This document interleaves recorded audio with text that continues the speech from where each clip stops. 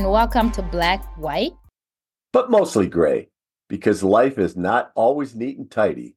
We live our lives in a million shades of gray, where the lines between right and wrong are blurred by our individual values and experiences. Not every situation is good or bad. Not everything is right or wrong. There are many gray areas in life, and that's what we want to explore. So open your minds and join us.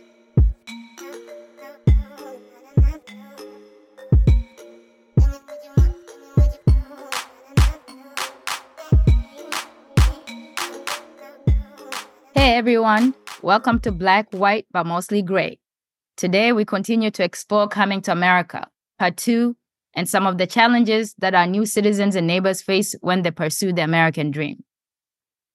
Yeah, we're so glad that Erika and Geoffrey will join us again as we focus on immigration from an immigrant's point of view.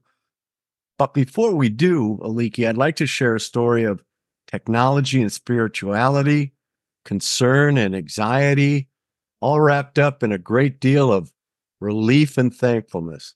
Do you got a minute? Sure thing. Oh my God, I'm intrigued. What happened?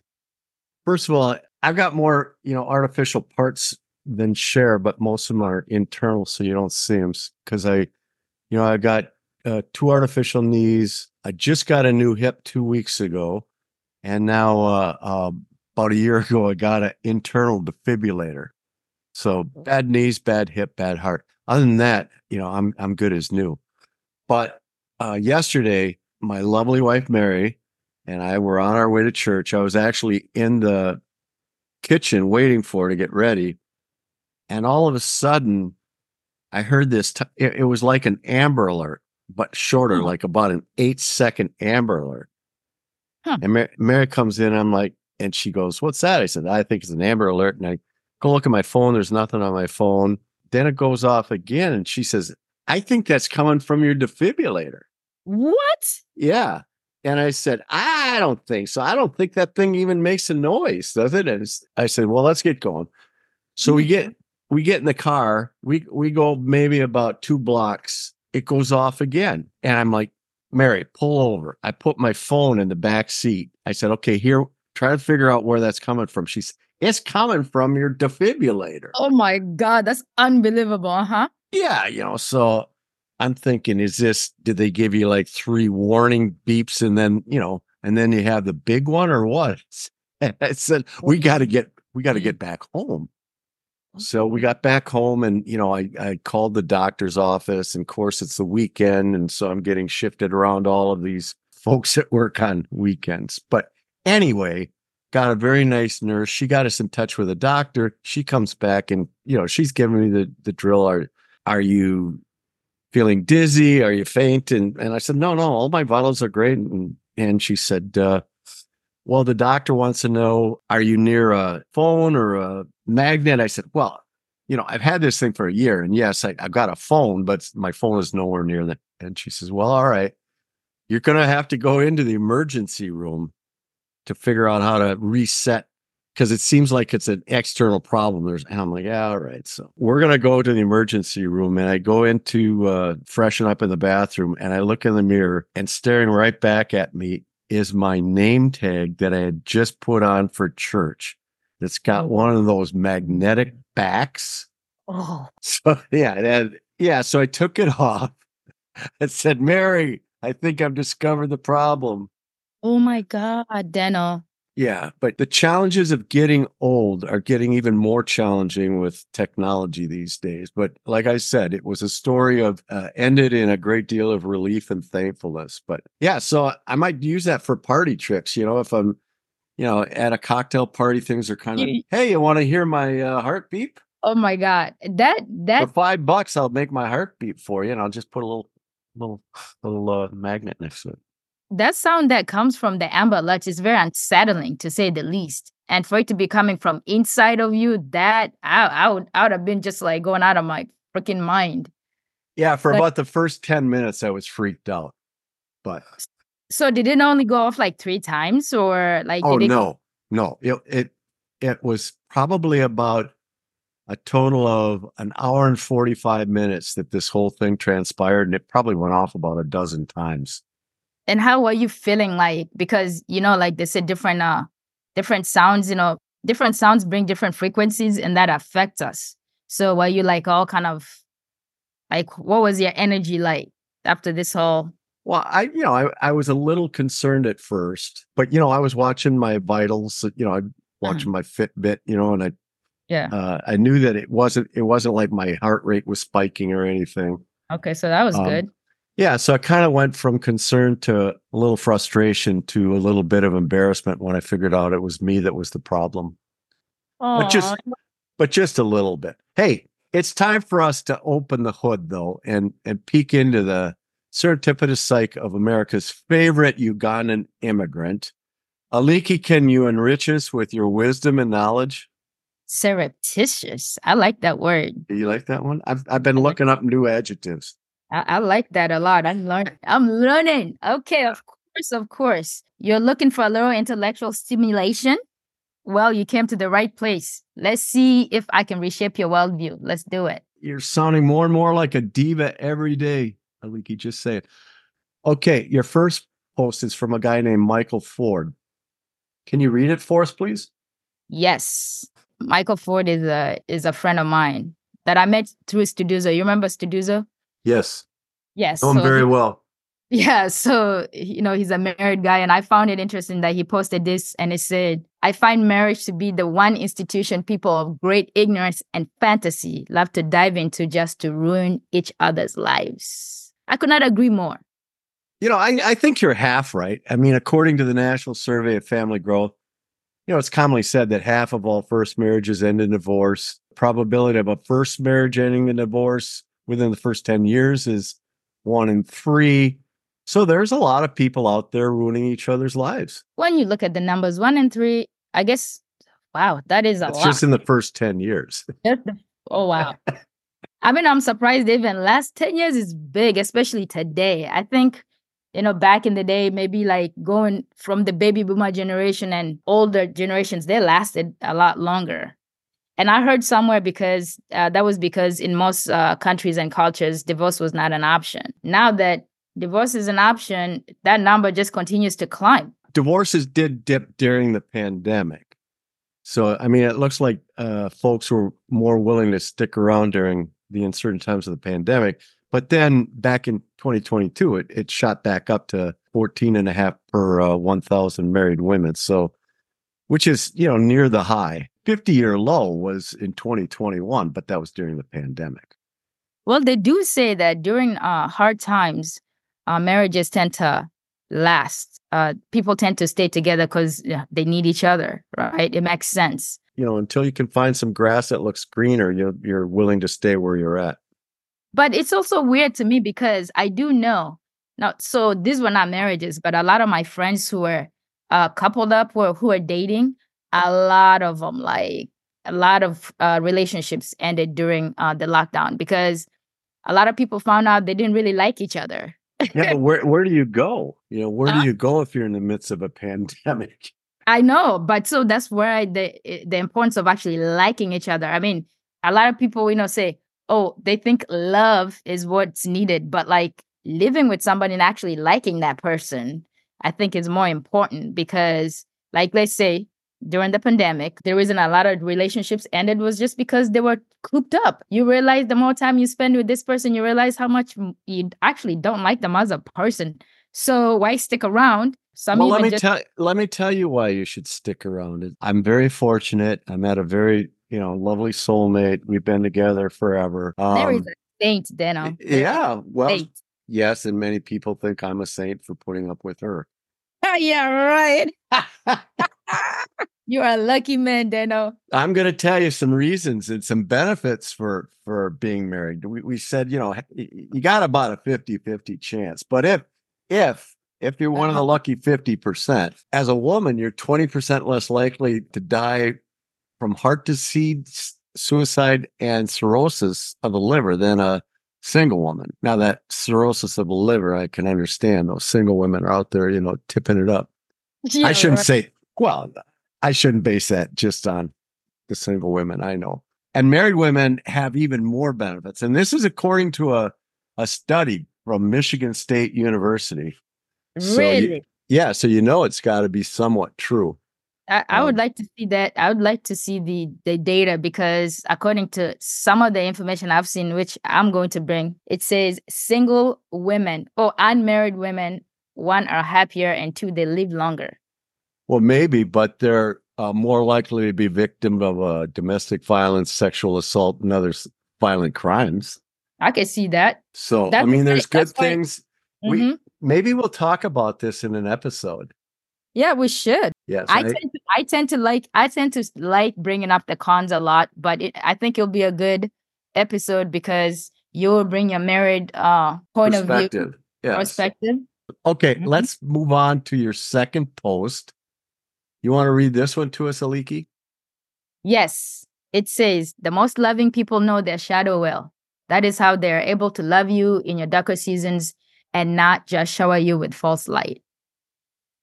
It's true. If you live long enough, and I'm on my fourth decade, so I think I can use that line.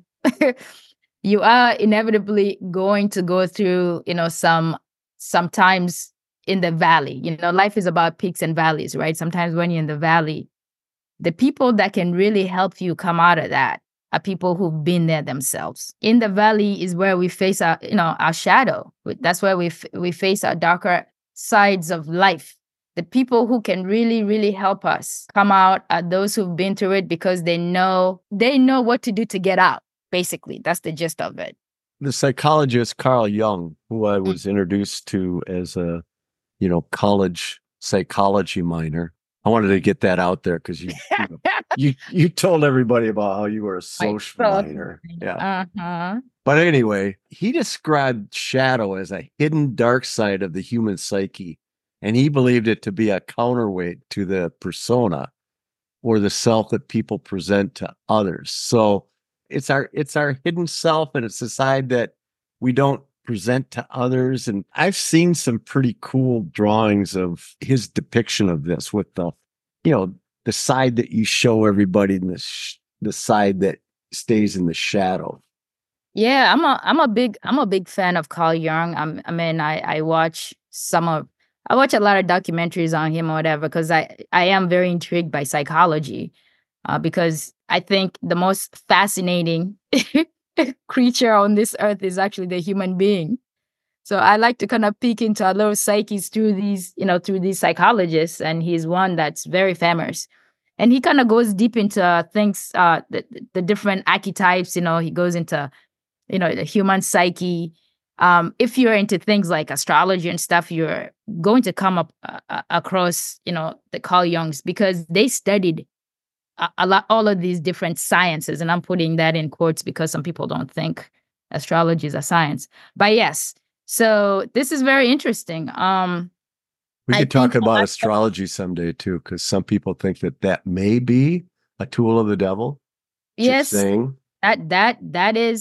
that is what is written, I think, in a lot of the Abrahamic or the believers of the Abrahamic religions think. But I think, okay, going back to the dark side, the shadow, there are a lot of hidden gems in the shadow. And one has to go in there from time to time, or at least once in their life, to see what really resides in the shadow. I think is very important to understand yourself on both sides. I don't know, Aliki. I think if you go too deep into your shadow, you may never come out. Well, it depends. It depends on. I was just talking about you specifically. Me? Yes. Say you forget I'm a Gemini. I work in two worlds at the same time, at all times. That's exactly what a Gemini is. That's why people can't pin us down. All right, your final post, because we've got to move on. It has some good advice for all of us. Can you read it? Yes. You don't need to be perfect to inspire others. Let people get inspired by how you deal with your imperfection. And Deno, this is bringing us back to the shadow. Those are imperfections. I think embracing imperfections can help people learn and grow. It can help people recognize and appreciate their unique quality. You think of some people that overcame, their quote unquote imperfection. The one that comes to mind off the top of my head is, Helen Keller. She was deaf, she was blind, certainly imperfect. but went on to become a very prominent author and activist, inspiring millions. There's a lot of stories like that out there. Isn't that the hero's journey type of thing? In a lot of stories and a lot of good stories, they have that side that everyone has to overcome. I think a lot of people we look at as heroes and people who've gone to become the kinds that we revere and try to emulate, the people who have faced their shadows and their imperfections and come out of the other side. If you look at people like scientists like Einstein, even the guy Nikola Tesla, do you ever read about him? No, the Tesla guy. Yeah. No, tell me about it. Those guys were strange guys. If you just reading about them sometimes, I mean, Tesla was like very kind of antisocial too in a way. Like he didn't really want to be touched. He was just this kind of intriguing character that not too many people knew about. Spent a lot of his time in his labs doing experiments. And apparently there's a tower that he built in upstate New York that, he believed that before anyone, was even talking about Wi-Fi, this guy was already talking about it. And he believed that, would be able to connect from the United States to people in the UK wirelessly and things like that. That was back in the day, and nobody believed him. They thought he was talking nonsense. But here we are. Well, Vincent van Gogh, very misunderstood, considered crazy by some. Howard Hughes, who we still talk about today. I mean, he ended his life having specially made Baskin-Robbins ice cream made for him and hung out in a bunker someplace. So certainly a lot of people with imperfections that went on to make their mark in the world. And I say, bring it on. I mean, it is the age of Aquarius. You're going to see a lot of weirdos coming out. Well, Aliki, you did it again. Thanks for filling our minds with some good stuff. We're going to take a short break. Then we'll come back with Erika and Geoffrey to conclude our chat about coming to America. Stay with us.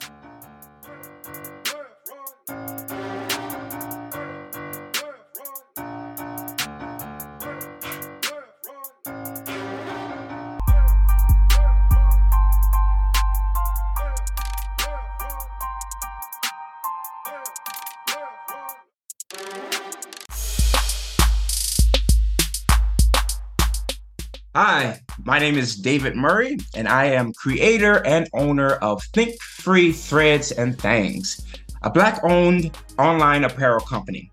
Our apparel is fun, simple, and think-free, with messages that encourage us to think freely, independently, creatively, intelligently, and wisely. We are excited to be the exclusive provider of Black, white, but mostly gray apparel.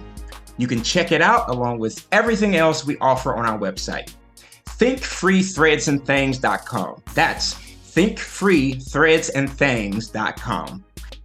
You can also find more info and a link to our website on the Grapevine page of butmostlygray.com. If we think free, we will move closer to achieving a more fair and equitable society for all people.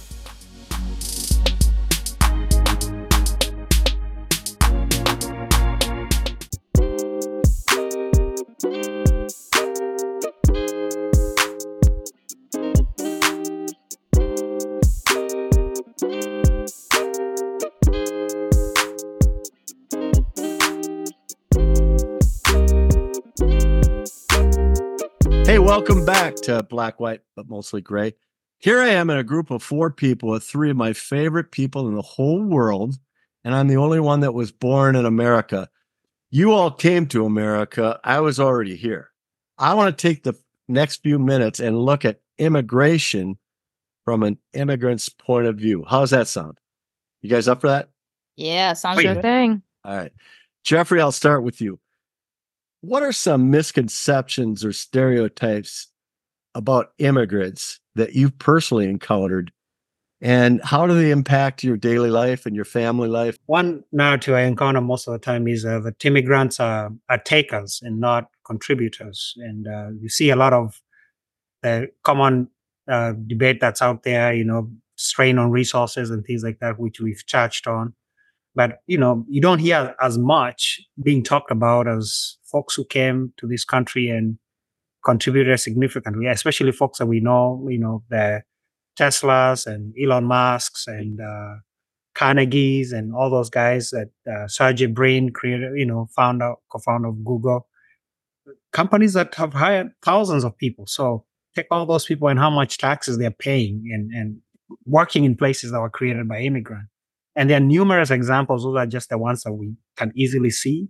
There's so many mom and pop hotels, restaurants that hire people and hire locals. Like we stated, immigrants take risk when you come from a place that, you're starting from zero and you've crossed so many either miles of oceans or so many miles on land to get here. You have a certain drive that pushes you to the next level, maybe than somebody who was born here that may not appreciate that opportunity as much.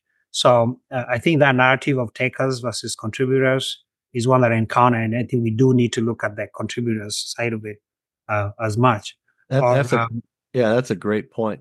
Yeah, and the other thing that I may add is that immigrants for whatever reason are not skilled or are not very good with English. I encountered this the first time in my university, and I was an English tutor, and I'm tutoring an American student, and spent the first session trying to quiz me how qualified I was to tutor him English. You were like, how dare you? I speak better English than you. I'm qualified in this tutoring center to tutor you English. Well, you and Aliki, you speak that King's English stuff. That is different.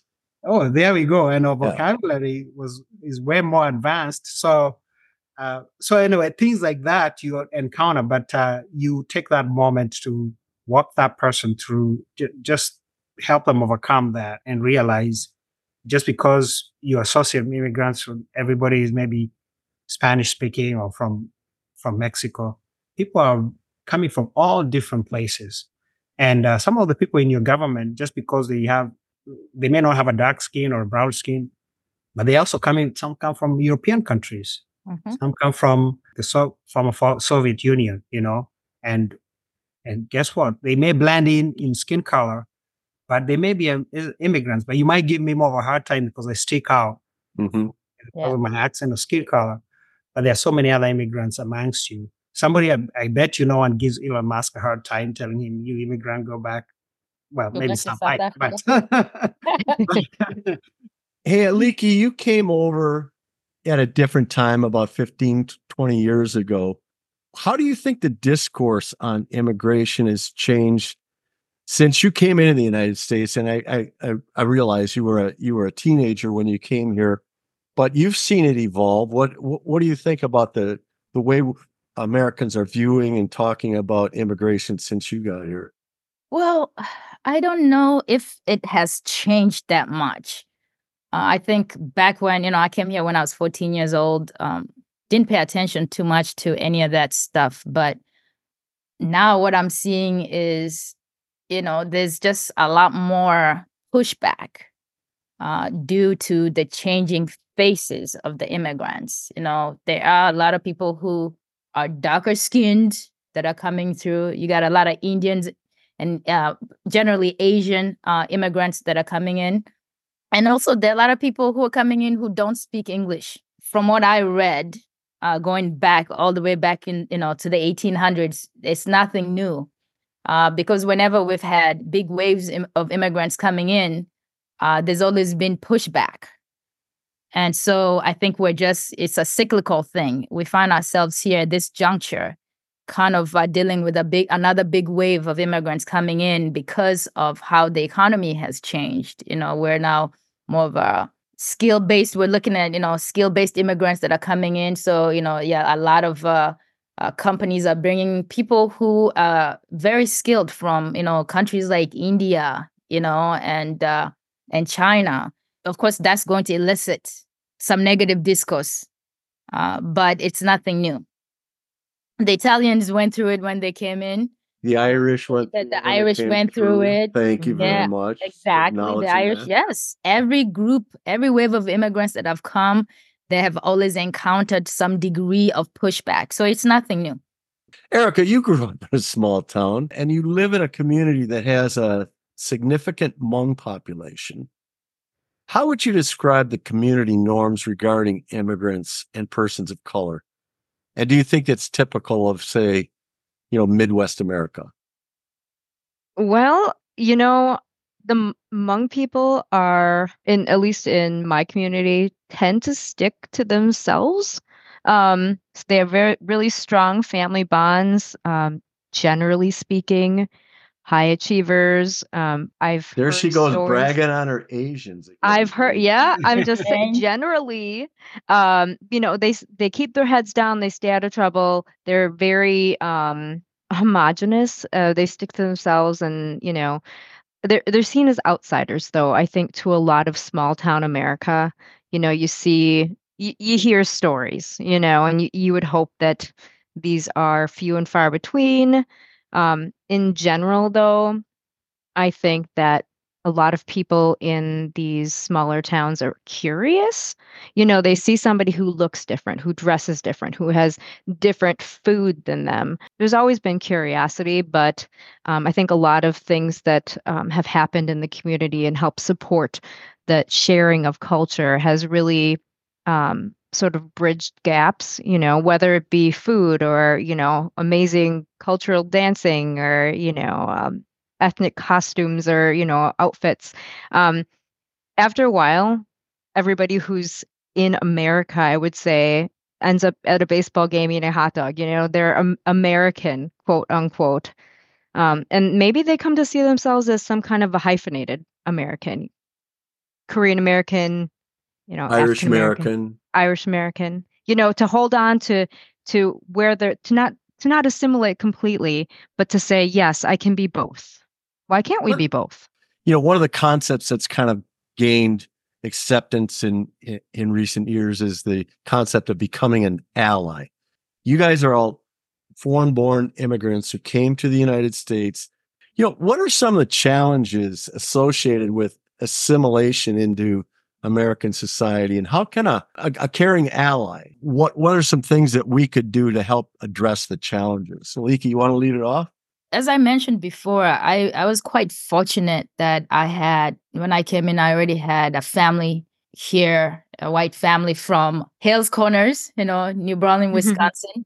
So, I had. As we had talked about in a prior episode, that family actually probably saved your dad's life and got him out of Uganda right in the nick of time. Exactly. So, I was very fortunate in that regard, and my family has been very fortunate. But yes, there are a lot of new immigrants that come here and they don't really know where to start. One thing that we could do to really help new immigrants is be resources to them. I have a couple of recent immigrants in my team at work that I manage. And one of the things I try to do is, kind of help them see where the resources in the community are. For instance, those who want to go back to school. So, Erika, tell us what you remember about coming to America and some of the challenges you face, and maybe some of the things that an ally could have helped grease the skids a little bit, make your landing a little more soft. So when I came to America, how old were you? I was like 7 months old, so I don't remember much. I guess. What do you remember? What would you remember? You're 7 months old. I do remember that. I don't remember much. Yeah, nobody told my parents that I was lactose intolerant, and it was a real rough couple days. So, one thing I am glad that my parents did is they gave me an American sounding name, and I think that helped me to assimilate to some degree. I'm glad that I have a normal quote unquote name and didn't stand out just because of a name. Yeah, I was going to say, as an immigrant, that is actually one of the hardest things for me personally that I faced at the assimilation process. Because I came in and, lived in the hood. Now, coming from where I lived, and I lived in refugee camps and then, a little bit outside of them before I came here. So I did not know what it meant to live in the hood, right? And the kind of challenges. And I actually thought all the Black people I went to high school with were Africans that had just immigrated here like myself. I remember my first week, I was like bewildered when I saw they're looking at me all strange and they're like, oh, the African girl. I'm like, aren't you African too? But then, I realized that I didn't quite fit in even within the Black community because, I'm an African, but not like a city dweller because I lived in the deserts of Sudan before that. And then after that, I was in the jungles of the Congo. So my idea of city was very non-existent. And I was constantly reminded that I was the other type of Black. And I remember, people making fun of, me being so dark and the accent problem, just not fitting in at all. Funny enough, I found my little community in high school with the other immigrants who were from Southeast Asia, especially the Hmong and the Vietnamese. I realized that we actually come from similar cultural backgrounds. And then our fates clearly kind of were intertwined, as English as a second language students. So that's where I kind of started fitting in a little bit. We established our international club, because before that it was just the Black Student Union and you had the Hispanic Club. So the rest of us were sitting there like, okay, where do we fit in? So we all kind of, banded together and that helped the process. But I was constantly reminded that I was the other kind of Black. And I was told specifically by this specific girl that my kind of Black is not considered beautiful here. So I was like, what do you mean? I was like, seems like she was charting out her territory there. It's like she you might be beautiful back home, but you ain't beautiful here. Hey, Geoffrey, I was actually part of your entry into America, and I'll share a quick story, and then I'd like to hear some of your observations on coming here. So Geoffrey flew into Chicago, where he met my boss at the time, John Noel, and spent the night. But then they had something going, and so John said, "Would you mind looking after Geoffrey for about a week because there was like a week between schools starting?" I said, "Yeah, happens. We go up north that week. We'll take him along." So I told my son Jeremiah and his best friend Nick, both of whom were roommates of Aliki at one time. Yeah, and they were not happy. Because it's like, what are you doing? You bring some outsider along to this very sacred summer vacation. And it's like, yeah, all right. Well, he shows up and he hits it off right away with Jeremiah. Jeremiah's like, let's go downstairs and watch a movie. There's this movie I want to watch with you. And so he takes him downstairs. And of course, what do they watch? Coming to America. Yes. Which, oh my God. Yeah. Which was really the influences for coming up with the topic for this show. So what was it like, that whirlwind of hitting the ground in Chicago and experiencing America like all in a whirlwind? Man, funny you bring up that. I remember like 50% of the jokes in Coming to America went over my head. This is what we like 10 times. Yes. But, the tape played so fast. I mean, there was just a shocking experience one to another. And I can recall right after landing, just the experience itself. I had read a book about the United States, checked Wisconsin, and there's winter. So Erika mentioned the jacket that I had. A windbreaker. Uh-huh. Yeah, I was very prepared. By the way, I had a vest on. Some people call them, I don't know why they call them. What do you call them? Wife beaters, whatever. I had a vest on, a t-shirt, wife beater, a long corduroy shirt, and then the so-called winter jacket that I had. And I'm ready for winter. I land in Chicago. It's August 10th, and it's 99 degrees. John and Patty, as soon as they pick me up, they just start peeling layers off my back because I'm dressed for the wrong season, right? I mean, summer. But for me, it was a shocker. Like some things that were, especially in the area that we landed in, there was a self-serve corn, a cart with corn. You just pick up the corn, put the money there, and you take off. Nobody was managing that. And I was like, this is crazy. This will never work from where I live that, because just put the money there on an honor basis, pick the corn that you want, and you walk off. So that was a change. Then I'm sitting in the John's cottage, and the neighbor comes into the doorway in the kitchen and opens the window from the outside And I'm thinking we're getting invaded because there's no fence by that. There are no fences there. And I'm like, how does a neighbor just walk into to your house like that? So there was that aspect, just small cultural shifts, things to do with food. But I think I was lucky that I had people who were ready to receive me, like walk with me the journey of that cultural shock. When you go to a restaurant, I'm like, why do they serve potatoes that are unpeeled? Like, this is crazy. I know, right? We Yeah. peel the potatoes. They're like, oh, it's a baked potato. That's how they prepare it. Things like that. They're just small, but having somebody you can answer what to order and things like that. I remember Erika making fun of me cleaning my chicken bones from Oh my plate, gosh. like eating everything off the chicken I've bone. never seen anybody handle a chicken wing like that. Amazing. Yeah. But all that is to say is there are a lot of good things. There are shock things that are neither bad or good. They're just life unfolding in a place that you've never been. And it's great to have a system that receives you. You had the red carpet welcome, Geoffrey. Yeah. Can you imagine I coming was and lucky in that nobody was regard. walking with you? You're figuring it out on your own. I might add one more thing, kind of what Aliki alluded to, which is when I landed in Stevens Point, I just associated anybody. Once I saw somebody who's Black, I just thought like it was an instant connection right there. Mm-hmm. And that was not the case. In some ways, I just felt like I even created like my more white friends quicker than with the Black friends. With the Black folks here. So that was a shocker to me. So, but it also helped that we had the International Student Office on campus that had people from all different places. That's how I met all the students, but also in the campus scholar program, Aliki, and then we had other people who were working from Africa, like Bo, who were working in the office. But Oh my God, yes.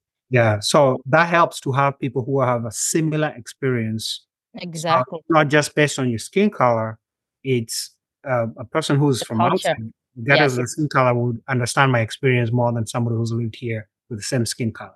Yeah. Remember because the food, I don't know how long it took you, Geoffrey. Like my taste buds were so sharp. Like I think the first American food I ate where I was like, oh, actually I can taste something was pizza from Pizza Hut. Before that, like the burgers, all of that stuff, I just like my taste buds I couldn't taste anything. So it took me a little bit. Fortunately, we just cooked African food in the household. But like when I was at school and things like that, I couldn't taste anything. The seasonings were different. Unlike you, I came here during winter. I remember we landed in O'Hare in Chicago and it was 26 below zero. Ooh. Now, I had never seen snow in my life except for like, in books and stuff. And of course, we came wearing like little, skirts and blouses with high heels. No jacket. I'd never owned a jacket in my life. But my dad was prepared. He took one look and was like, "I'll be right back," and came back with the jackets and stuff. But it was quite an adventure, to say the least. I think there's a definite theme here, you guys. It's an abrupt change, moving to anywhere, but actually moving somewhere where the culture is quite a bit different. And don't you think we owe it to others who have yet to come to be allies and advocates for them to make their path a little smoother? Most definitely. Most Mhm. definitely. I live in a community that has the biggest population of Syrians. So you'll find the biggest population of Syrian immigrants in the United States here in the Lehigh Valley. The Lehigh Valley is made up of 3 cities. Easton is where I live, and then there's Allentown and Bethlehem. I actually, a few years ago, I was attending some of those meetings, trying to be more involved in helping with the assimilation program. I need to get back to doing that. But we definitely need to be allies. We need to help those who are just arriving here and help them find their way. Engraved on the pedestal of the Statue of Liberty are the stirring words of American Jewish poet Emma Lazarus. I think you all have heard them. Give me your tired, your poor, your huddled masses yearning to breathe free. For almost every American, these words either welcomed us or welcomed our ancestors as we journeyed from, the distant lands to the shores of America. Forever, the United States has stood as a beacon of prosperity and opportunity. We simply can't let that vision get clouded by self-serving politicians and powerful media outlets who have their own agendas. We are a nation of immigrants because we are a land of opportunity. To deny immigrants the opportunity to come here and work and live a better life, that's as anti-American as anything I can think of. It is harmful not only to those we are denying entry to, but also to our country, especially at a time when so many businesses are facing labor shortages. Well, that's going to wrap things up. Our thanks to Erika and Geoffrey for joining us and sharing their views on coming to America. Please visit our website at butmostlygrey.com for more stuff to feed your brain. Please like and share our stuff on Facebook and Instagram as well. Thanks so much for listening. Please keep an open mind, a kind heart, and join us next time for Black, White, but Mostly Gray. Namaste, my friends. Namaste. Namaste. Namaste.